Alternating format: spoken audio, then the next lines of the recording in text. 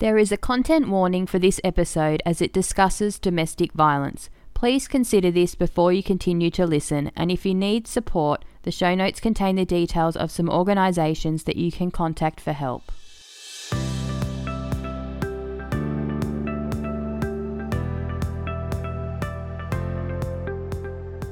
Welcome to the Inspirational Tales podcast.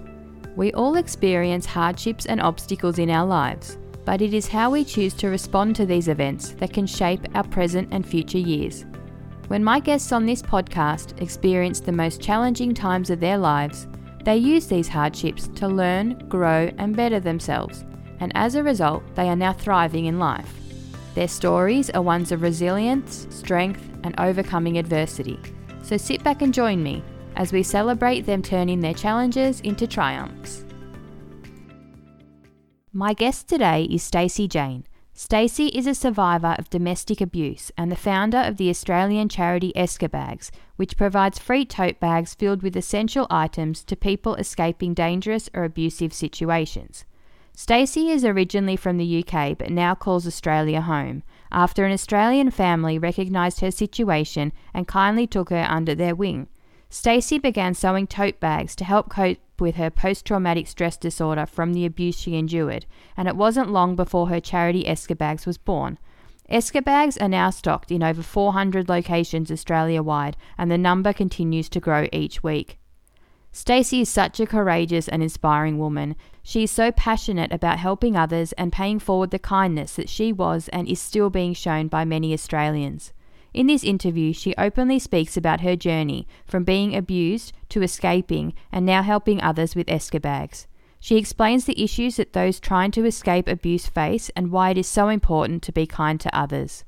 If you do one thing after listening to this episode, please make it be to tell your family and friends about Escabags so that if they ever find themselves needing to escape a dangerous situation, they will know that these bags are available to them for free.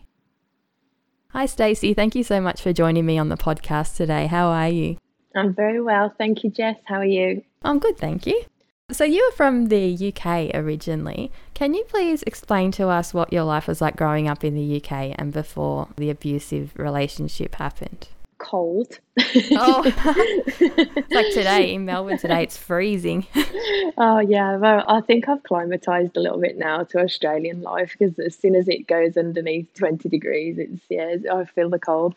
But no, I mean, I think living in any city, especially in England, is so different to here, and I really appreciate, just not being in a concrete jungle all the time.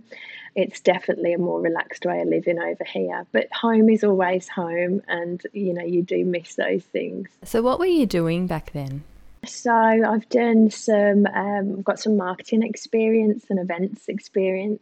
And I used to look after the elderly with dementia. I used to run a respite home, which I absolutely adored. And that was up in Scotland, actually, in Glasgow for 3 years. So it's even colder there. I didn't last long.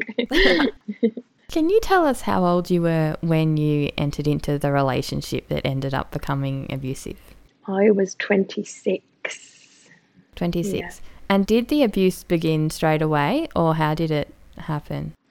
So this was actually somebody that was my boss at work. Yeah. So I was living in Glasgow at the time, and I was looking to come home to England. From Scotland back to England. So I was applying for different jobs, and I had my resume online, and somebody approached me online and said, we've got this marketing job available and we'd really love to interview you.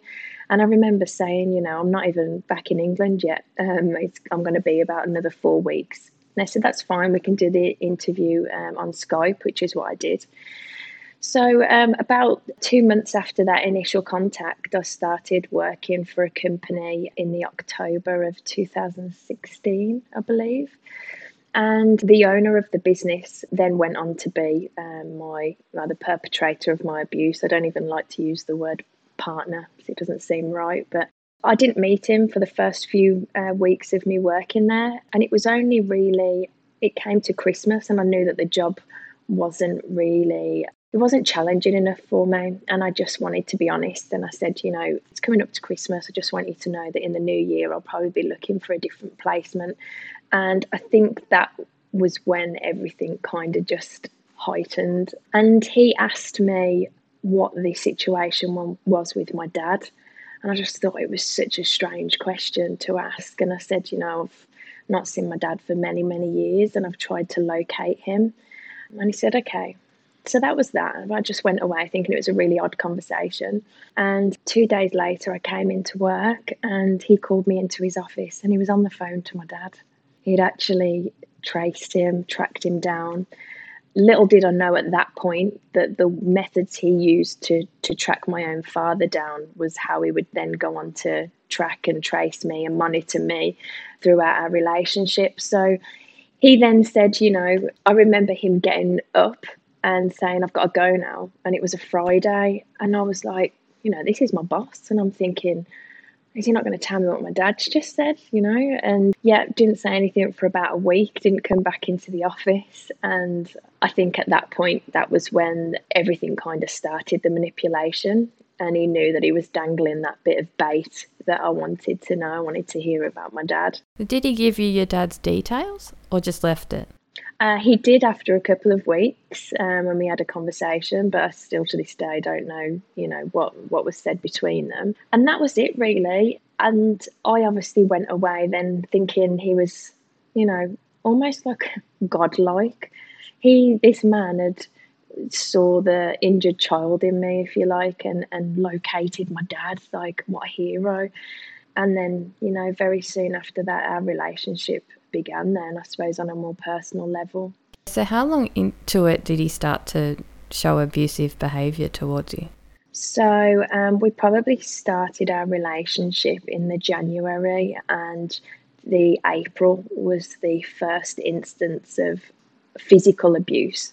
But, looking back now, there was so much more manipulation from the get-go, and silent treatment. And it was just awful. And with you, it wasn't just the physical, like you were saying. There were lots of other ways that he manipulated and abused you, wasn't there?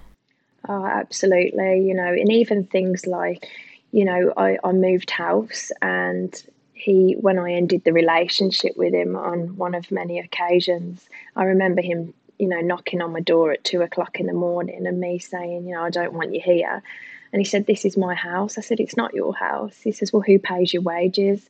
Oh. Yeah. And everything, my laptop, my car, all of a sudden broke. And I had a company car which was tracked. For Christmas one year, I had a new mobile phone, not realising he'd put monitoring software on there. So throughout our whole relationship, he was listening to every conversation, every text message I sent. But not only was he listening, he wanted me to know about it, because I remember leaving my grandmother's home the one day, and I'd said, something doesn't feel right, Nan, about this relationship, and I'm feeling not myself. And then my family was starting to notice too. And I was driving back to his home, and he sent me the full recording. So it was like, not only was he listening, he wanted me to know it, which is just so cruel. Wow. I guess the question that I'm sure you get asked a lot, and everyone else does too, is why didn't you leave? But you did leave, didn't you, at one stage? Yeah, well, on many occasions. There'd be so many times when I'd be at the front door, when we had moved in together. So we was in a relationship for 3 years, and he used to live in a cul-de-sac. And I used to be, like at the door with my suitcase thinking, if I just ran now to my car, I could get away. But the fear of him coming round the corner in his van, just put the fear of God into me. So I used to quickly run upstairs and unpack all my things again. And, just it went on like that for a long time. But obviously my family and friends got frustrated because they were so concerned about me. And as quick as I would leave him, I'd be back to him again twice as quick. And I think that's the effect of what a trauma bond does to you, that not many people understand. It's almost like he was my poison and my remedy. The worse he treated me, the more I needed him to make me feel better and make my pain stop. And that was purely down to the psychological abuse and the emotional abuse. There was one incident where you did leave and you went to a supermarket. Yes. Can you explain what happened then? Yeah, so I was very, very violently attacked that evening, and I'd actually told him that I was leaving, and this is why, I explain to people that that's the most lethal time for a victim, because the perpetrator knows that they've lost all control, and that's exactly what happened with him. And, I lost consciousness. He strangled me on the floor, and when I came round, I always used to keep a car key in my bra, and I just ran to my car that was parked out the front, and I just drove to my nearest friend's home, who was male. He's like a big brother to me. Of course, he said, Stace, you can stay here as long as you like, but I've just not got girl stuff. I've not got shampoos or tampons or whatever it is that you might need.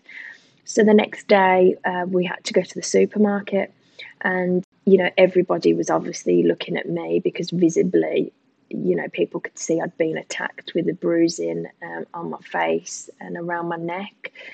And then people were looking at my friend because he was male, thinking that he was the perpetrator. But I think, little did I know that at that time and that experience would ultimately be the reason why I started Escabags, because people really need to be able to go somewhere that isn't so intrusive. I suppose when you're in that vulnerable mindset, the last thing you want to be doing is walking around a supermarket. And I had my friend with me. He paid for everything that I needed until I could gain access to my bank accounts and stuff. But not everybody has that, So how does a victim get those things if they've got only the clothes that they're wearing? Yeah, because that financial part is a big issue, isn't it? Absolutely, absolutely. And that's something, again, that I've learned with him being my boss. It was like the goalposts were moved all the time. And if I didn't do as I was told, he'd stop my wages. So I couldn't escape the car, the phone, my income, my home. It was, even when I started squirreling away a little bit of money, I was selling some things on eBay. And I remember him saying to me, why have you got £1,000 saved in a separate bank account? Oh, so he knew that too. And your stomach goes, yeah, but nobody knew about it, not even my nearest friends, and that's how I started to work out it must have been coming from my phone. How did you find out that the car was being tracked? So I actually took it to a garage and had it put on the ramp because I had a flat tyre. So I had my tyres changed and they found it. Yeah, but it was deeper than that as well, though, because it didn't even matter if I had the tracker taken off my car. There was something on my phone that could tell him through mobile phone numbers what friend I was with. And if I said I was at my nan's, he could tell that I wasn't at my nan's. So I would have to park my car at my mum's house. And I remember walking to this other lady who used to run a women's shelter to see if I could move into there, and I'd have to leave my phone and everything, my handbag at my mum's, and walk there so that I wasn't being tracked. That must be terrifying. Oh, I think, sometimes people say when you're in that moment, your survival instincts kick in and you just get through each minute, each day. But looking back now, anyone that has heard my story just say it sounds like something out of a movie. Yeah, but it's your real life. Horrible. Yeah. So in 2019, you went on a cruise with him. Can you explain to us what happened on the cruise? Yeah, so one of the things that he used to do and enjoy doing was travelling. And I think taking me away from my usual safe environment and surroundings, the abuse was actually always worse when we were on holiday, if you can call it a holiday. And we were on a cruise in 2019 around New Zealand. And typical him, he would just get off the boat every day or go for a walk. Wherever we were in the world, he would just leave me. I was never allowed access to the safe, so I couldn't have my mobile phone or access to my own bank accounts, my passport, everything. Even makeup, I would have to leave back in England. It was, yeah. Anyway. So I had befriended an Australian family who are all between their 60s and 70s. There were 6 of them on this cruise, and we'd made friends, and I think they'd seen me on my own quite a few times.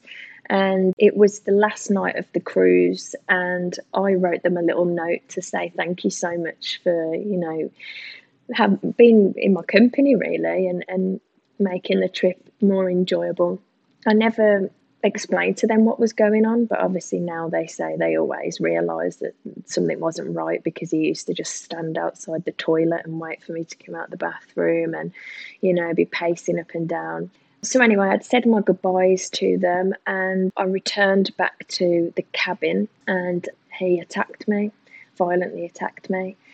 But this time it was completely taken out of my hands, because the people in the cabin next door actually heard it and called security. So I was moved to a different cabin. But for anyone that's ever been on a cruise before, the night before, you put your suitcases outside your room and they get put downstairs at the bottom of the boat, ready for disembarkment. And he'd changed the code on the safe as well. So I'm sat in this room thinking, it's 2 o'clock in the morning. I can't access my passport, my bank cards. All my clothes are downstairs. What if he gets off the boat before me and takes all my things and takes my passport? I've got no money. All I had was my dress that I was wearing that evening and some comfy clothes for the next day to get off the boat. So security had seen my Australian friends at breakfast the next morning. They're all ready, they're packed, they're ready to get off the boat. They've said their goodbyes to me. And they said, have you seen Stacey? And they said, yeah, we said goodbye to her yesterday evening. We had an early night. And they said, no, there was a bit of an incident yesterday evening and we think she could probably do with a friend. It was about 7:15 and there was a knock at the door, and it was security and all of them, 6 of them. And they just looked at me, looked at each other, looked at me again and said, this is the start of your new life and you're coming home with us. That is amazing. It gives me chills. I know, it's still, it gives me goosebumps every time. Yeah, every time. So you came to Australia with them for a short time? Yeah, so the boat actually docked in Sydney. So they said, we're not going to force you to do anything, but we will take you home. So I still had a week left in Australia with him. So my flight wasn't back to England for another week. So security have managed to override the safe and get my bits and pieces out. And I just remember literally being carried off that boat because my legs just went to jelly. I think looking back now, it was probably the single most bravest thing I've ever done in my life. And I really trusted these people. I mean, there's no way I can kind of explain to anyone listening the trust and how amazing these people are. For me to go, okay, the other side of the world, I'm coming home with you. I didn't, we all make friends on holidays, but yeah, I did. I just really believed in them, and off I went to Sydney and stayed there for the remaining week. That's amazing that they took you in like that. And again, like you're saying, that you trusted them, people you just met, to take you in. So you stayed with them for a week. Then you had to go back to the UK. Yeah. So I returned back to England and moved into a women's shelter, which, because at the time I was a single female, I don't have any children. I'm guessing that shelters that are only for single women and not women and children can sometimes be not very nice places. And certainly that one wasn't. There was a lot of drug abuse, alcohol abuse, prostitution going on in there. I was quite lucky that I was in the top room of the house. There was 7 other women there, but I was absolutely terrified. I wouldn't even use the communal kitchen. So I got a small kettle in my bedroom and I just lived off anything that I could eat using the hot water from my kettle. So, noodles and porridge, and I had a little 20-pound fridge in there to keep my milk, because I'm typically English and I love my cups of tea. And that's how I lived there basically for 4 months. And there was always one phone call that always used to keep me going. And that was from I call her Mozzie, my Aussie mum. Not like mosquito. But her name's actually, no, not mosquito, bless her. Yeah, so her name's Carolyn, but yeah, I call her Mozzie. And she would ring me every day, and I remember being sent a video from the perpetrator of my abuse, and he'd located me again at the women's shelter. And I just thought, you know, even prior to that, I thought the abuse is continuing because I'm now neglecting myself. Yeah. I'm not exercising. I'm not, you know, leaving the house. I'm too scared to go to the shops. And I'm pretty much, you know, starving myself. I couldn't sleep. And we were always being encouraged by the shelter, to be honest, to do different activities, whether it was, you know, Bible studies or keep fit classes. But no one really wanted to, because you've gone through so much trauma. The last thing you want to do is be singing and dancing and making friends. I appreciate the thought behind it, but it's not what I wanted to do. But there was one class, and it was a make and mend class to learn the basics of a sewing machine. And I've always been really creative, and I thought, you know, I'm going to give that a go. I fancy that. And I just remember sitting in this class and being so at peace and in my own little bubble. And they taught us how to make a tote bag, which I never thought anything of until I moved to Australia, which is when Mozzie had said, come home, Bob, when she found out. So 4 months after me actually leaving them on the cruise ship and in Australia, I ended up making the permanent move to Australia and applied for a protection visa. And then a few months later, so that was the August 2019, by January I was quite unwell. I was having lots of panic attacks, terrible night terrors, and Mozzie took me to the doctors and then onto the hospital, where I was diagnosed with complex post-traumatic stress disorder, something that I'd never dreamed that, you know, I had. I just knew that I was sick. And I remember them giving me a lot of medication for me to sleep and just relax my mind. I don't really like taking any more than 2 Panadol in a day now, because I would get so frightened of feeling, you know, woozy, if you like, and it triggering a panic attack. So Mozzie said to me, she said, "What can we do, darling, to help take your mind off things?" And I said, "I'm going to get a sewing machine." And she was like, "Okay." So off we'd go to like Lincraft and Spotlight to get all this, you know, cheap fabric. And I just sat for about 2 months making cotton tote bags, and I didn't know what I was going to use them for. I just thought, I'll send them back home to my nan. She can have them for Christmas. Like, everyone that I know would have had one in every different bloody colour. And then I started brainstorming, like, what could I actually do with these bags to help people in a situation that I was once in? And again, it was that trip around the supermarket that we spoke about earlier that I thought, if only there could be places where someone could pick all of these essential items and not have to make that trip around the supermarket, or not have to worry about having money for some of those essential items for their baby or for themselves. But I wasn't doing anything about it. I had this idea, but I didn't do anything because I was scared that I would, you know, fear of failure and lack of confidence. And then on the 19th of February 2020, I woke up like everybody else to hear that Hannah Clark and her 3 children had been murdered at the hands of her estranged husband and, you know, their father. And that was it. That night I stayed up and I went onto Wix and I created a basic template, and Escabags was born the next day. Yeah, 20th of February 2020. So can you explain to us exactly what Escabags is, for those of you who don't know? Yeah, so Escabags is now what started as a little project. It's now a registered Australian charity.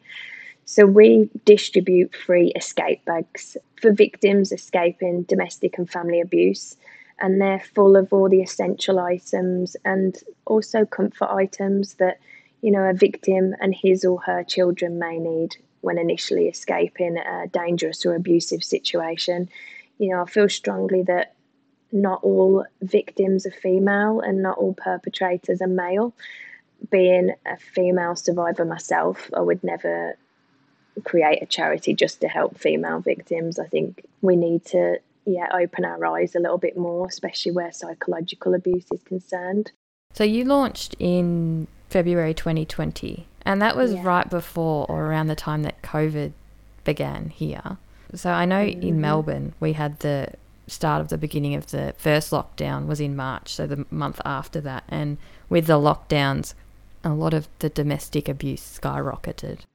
How did that go about with your charity and the need for that at that time with COVID especially? Yeah, I mean, I think that's one of the positives that I can take from COVID, not obviously, how everything in terms of abuse increased for people, but it definitely highlighted the need for something a bit more practical and tangible, that people could have that, be able to escape and get those items. What we did see obviously around COVID is that a lot of the helplines weren't receiving as many calls, but that's because perpetrators aren't going to work or dropping the children off. So when is a person able to reach out? So we actually had, because just to explain, our escape bags are distributed through various stockists, which are just, other organisations, libraries, privately owned businesses. We've got pubs, we've got RSL clubs, hair salons, you name it, we've got them. We say you don't have to be a particular type of business to be a stockist, just a kind one. But then obviously that came with different problems, because how are people supposed to get to those organisations if they're closed because of lockdown? So we actually had a lot of businesses reach out to us and say, can we still stock your escape bags? But rather than them come to our shop, if they make an online order, they can tick a box saying that they need an escape bag, and it will actually be sent concealed underneath whatever they've ordered online. So that was a great idea too. But obviously it's important to note that, if ever we get locked down again, and I mentioned this with Victoria recently, it's not against the law to leave your property. If you are escaping abuse, you won't be fined. It just does make it a lot harder, doesn't it, when you can't get away? Absolutely. Especially that first lockdown. Like, I'm in Victoria. That first lockdown we had for months on end, and the restrictions were so strict that everyone was working from home. You needed a permit to even leave and go to work if you were working. So the opportunity to actually leave, it's hard as it normally is, so much harder. Yeah, absolutely. Because you can't use going to, the supermarket as an excuse. You can't use taking your children to school as an excuse. How are you supposed to escape from an abuser if they are working from home and you're under their nose, 24 hours a day? Very difficult. So if people want to help you and Escabags support, become a stockist, donate, how do they go about doing that? Yeah, so we've just had our website updated. As I mentioned, the first one that I did, so it wasn't brilliant. It had all the right things on there, but it's a bit more zhuzhed up now. So yeah, escabags.org is our website. So escabags.org.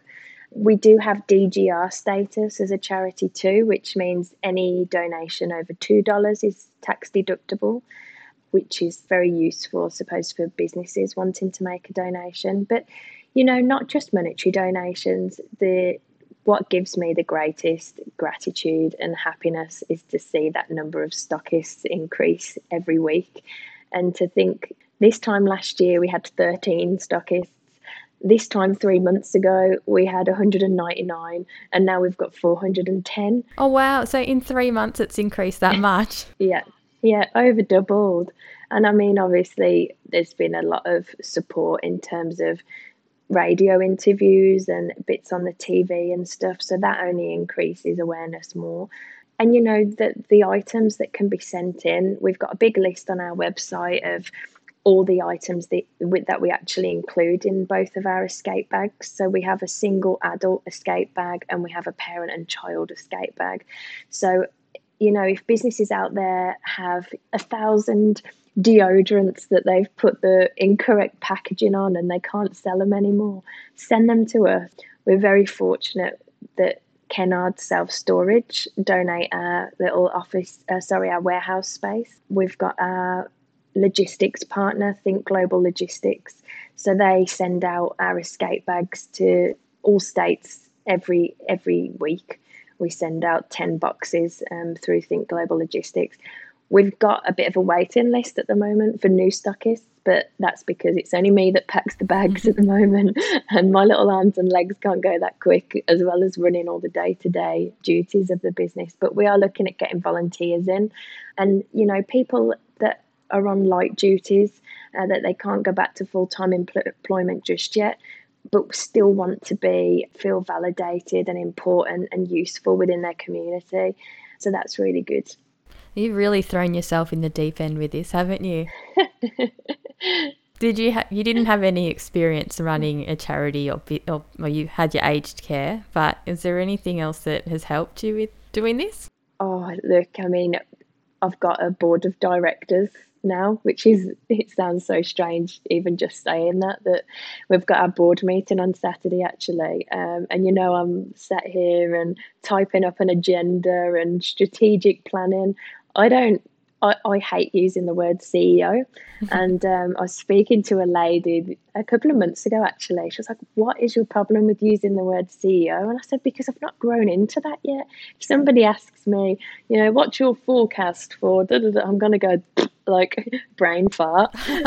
But she was like, no, you are the chief experience officer. So yeah, that's it. It's my story. It's the experience I've lived. And I think as long as you go into something with passion and with kindness, the rest will just happen for you. I'm not the most articulate person.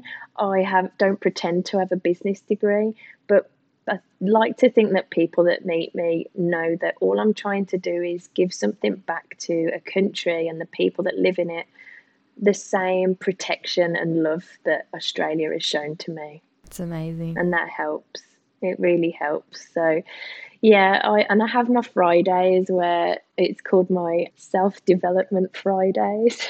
And that's literally like I will listen to podcasts, I'll watch webinars, how to actually run a charity, because it's grown at such a speed. It's been hard for me to almost, catch up. But, you learn every day, and you just got to accept the help and the support from people around you. Not everyone's great at everything. And that's where you just got to find them people that help you. And when it comes to charity, you Australians are very good at that. And if you don't know someone, you'll know someone. If you can't do it yourself, you'll know someone that can, So what have you learnt from this whole experience that you've been through? What are some things you've learnt? Massive question. Yeah, it is a huge question, but I think, again, I'm going to refer to a tea bag, but you never really know how strong you are until you put yourself in boiling water. I've never heard that one before. It's a good one. Yeah, and it's absolutely the truth. I remember ringing like the not-for-profit helpline well over 12 months ago. And the guy that spoke to me said, you need a board of directors, you need to do this, you need to do that. And I got off the phone, I cried. I thought, I am so out my depth. How am I going to do this? And now it's come together so quickly, but it's not, I can't just say that I'm responsible for Escabags. Mozzie, her and her family took me off that boat just over 12 months ago and showed me what it was like to feel safe, respected, loved, and just cared for. If it wasn't for them taking a chance on me, I wouldn't even be in this country, let alone have Escabags.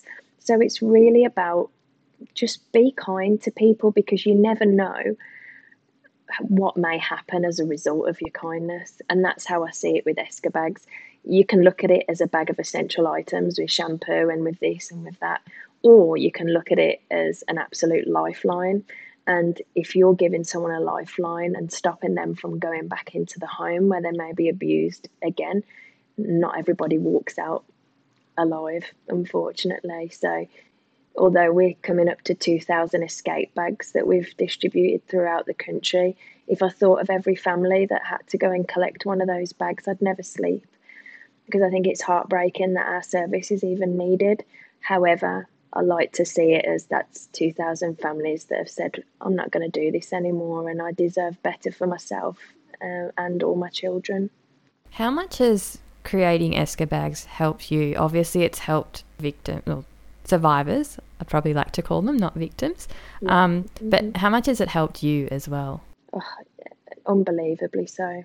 It's been almost very good therapy for me to, listen to other people's stories, even people that have reached out to me that are a little bit older and said, I wish something like this was available when I'd escaped an abusive relationship with my children. Just to hear those, it just gives me so much, just makes me feel very empowered. And just the kindness that's all around us. We only see the bad stuff in the media 9 times out of 10. And this is why, your podcast is so important too, to really celebrate people's wins. And the best that you can do in this world is leave some kind of legacy that, you made a difference while you were here. You definitely are. And Mozzie and her family have as well. Absolutely. Had you been to Australia before? Or was this so this was the first time? Yeah, and it's quite funny as well, because I will just quickly tell you this, just to lighten the mood, but when I was on the way back from the cruise after the family had rescued me, Mozzie leant over to me. So we were on the way back from the port in Sydney, and I'm thinking, I'm going into this stranger's house. This is going to be so weird. I'm feeling a bit panicky. And Mozzie leant over to me and said, don't worry, love, you'll be safe with us. Just like that's my best Aussie accent. It's not bad. Thank you. I got off the minibus, and no word of a lie, as soon as she said that, I walked up the garden path and a brown snake shot in front of me and went up underneath her car. So they got the hose, and I'm looking at this thing, and they're trying to explain to me, like, these ones are quite dangerous. And we always laugh about that story, but not long ago I was speaking to an Aboriginal man who I was telling my story to, and he said to me that a brown snake shooting in front of your path actually means new beginnings. Oh, does it? Yeah, so it's like probably the biggest, most Australian welcome I could have had to this country. Yeah, I know. Welcome home, like she said. Absolutely.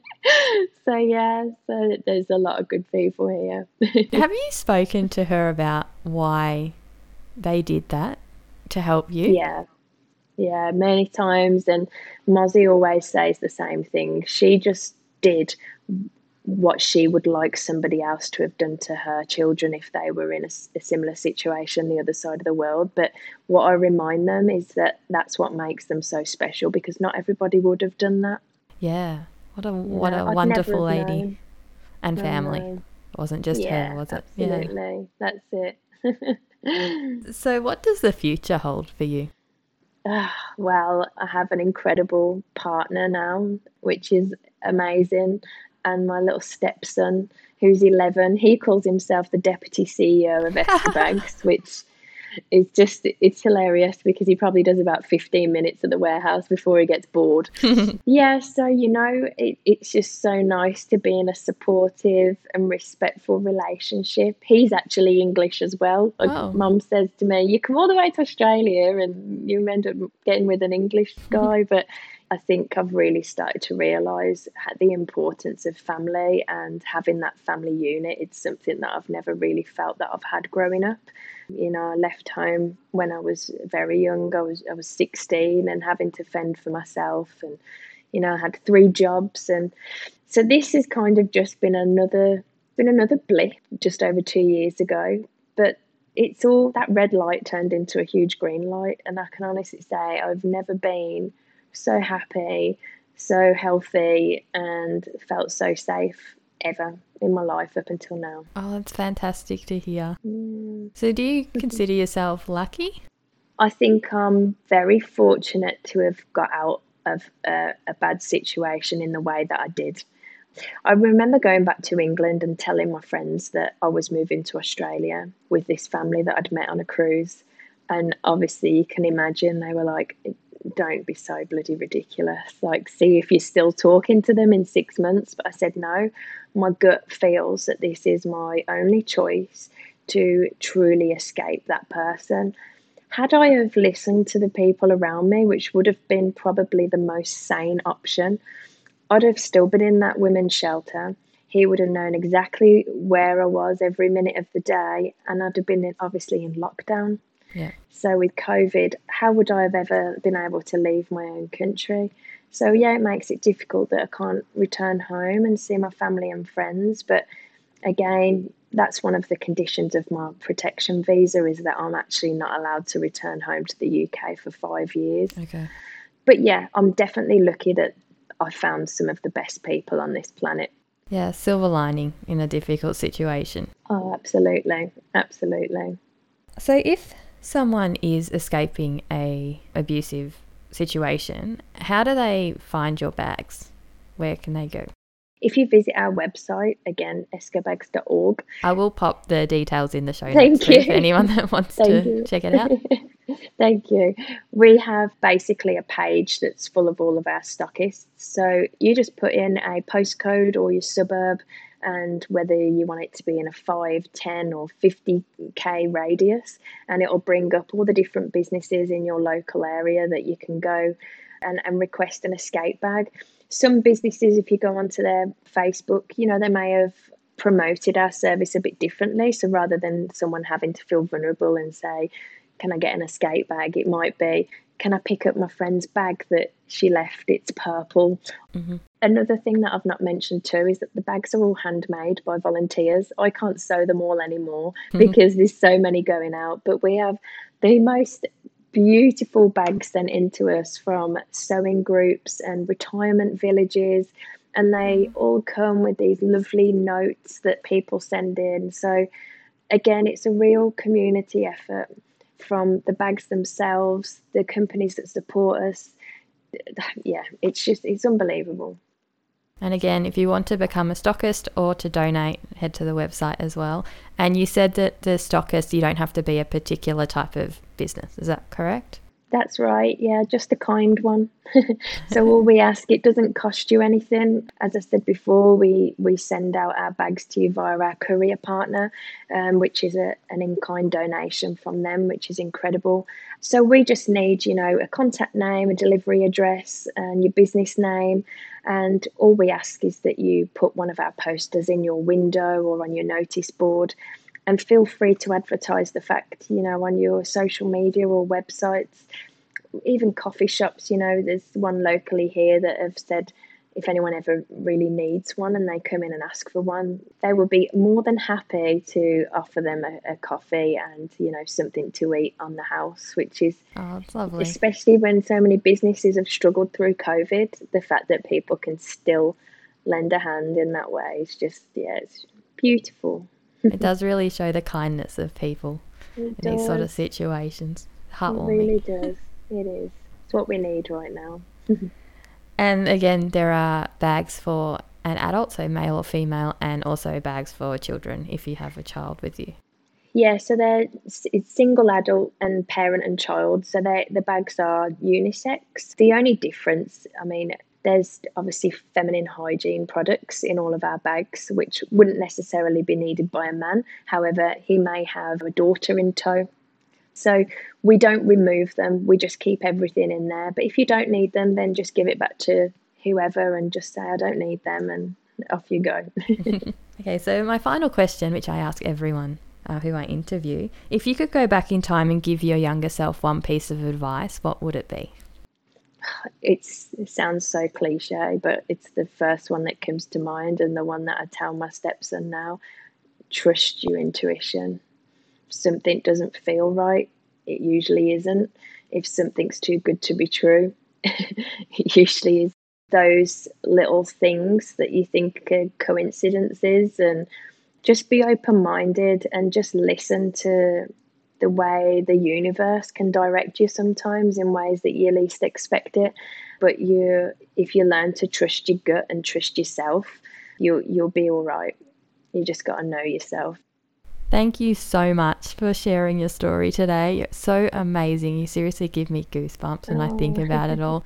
Escabags is obviously helping so many people, and to see you so happy now and healthy is fantastic. So thank you so much. Oh, thank you for your kind words. It's been absolutely lovely talking to you, and for this opportunity. I hope what you're doing is incredible too for your community and beyond. Podcasts are so important, and I've been listening to one for many years now about narcissistic abuse, and honestly, they're over in Canada.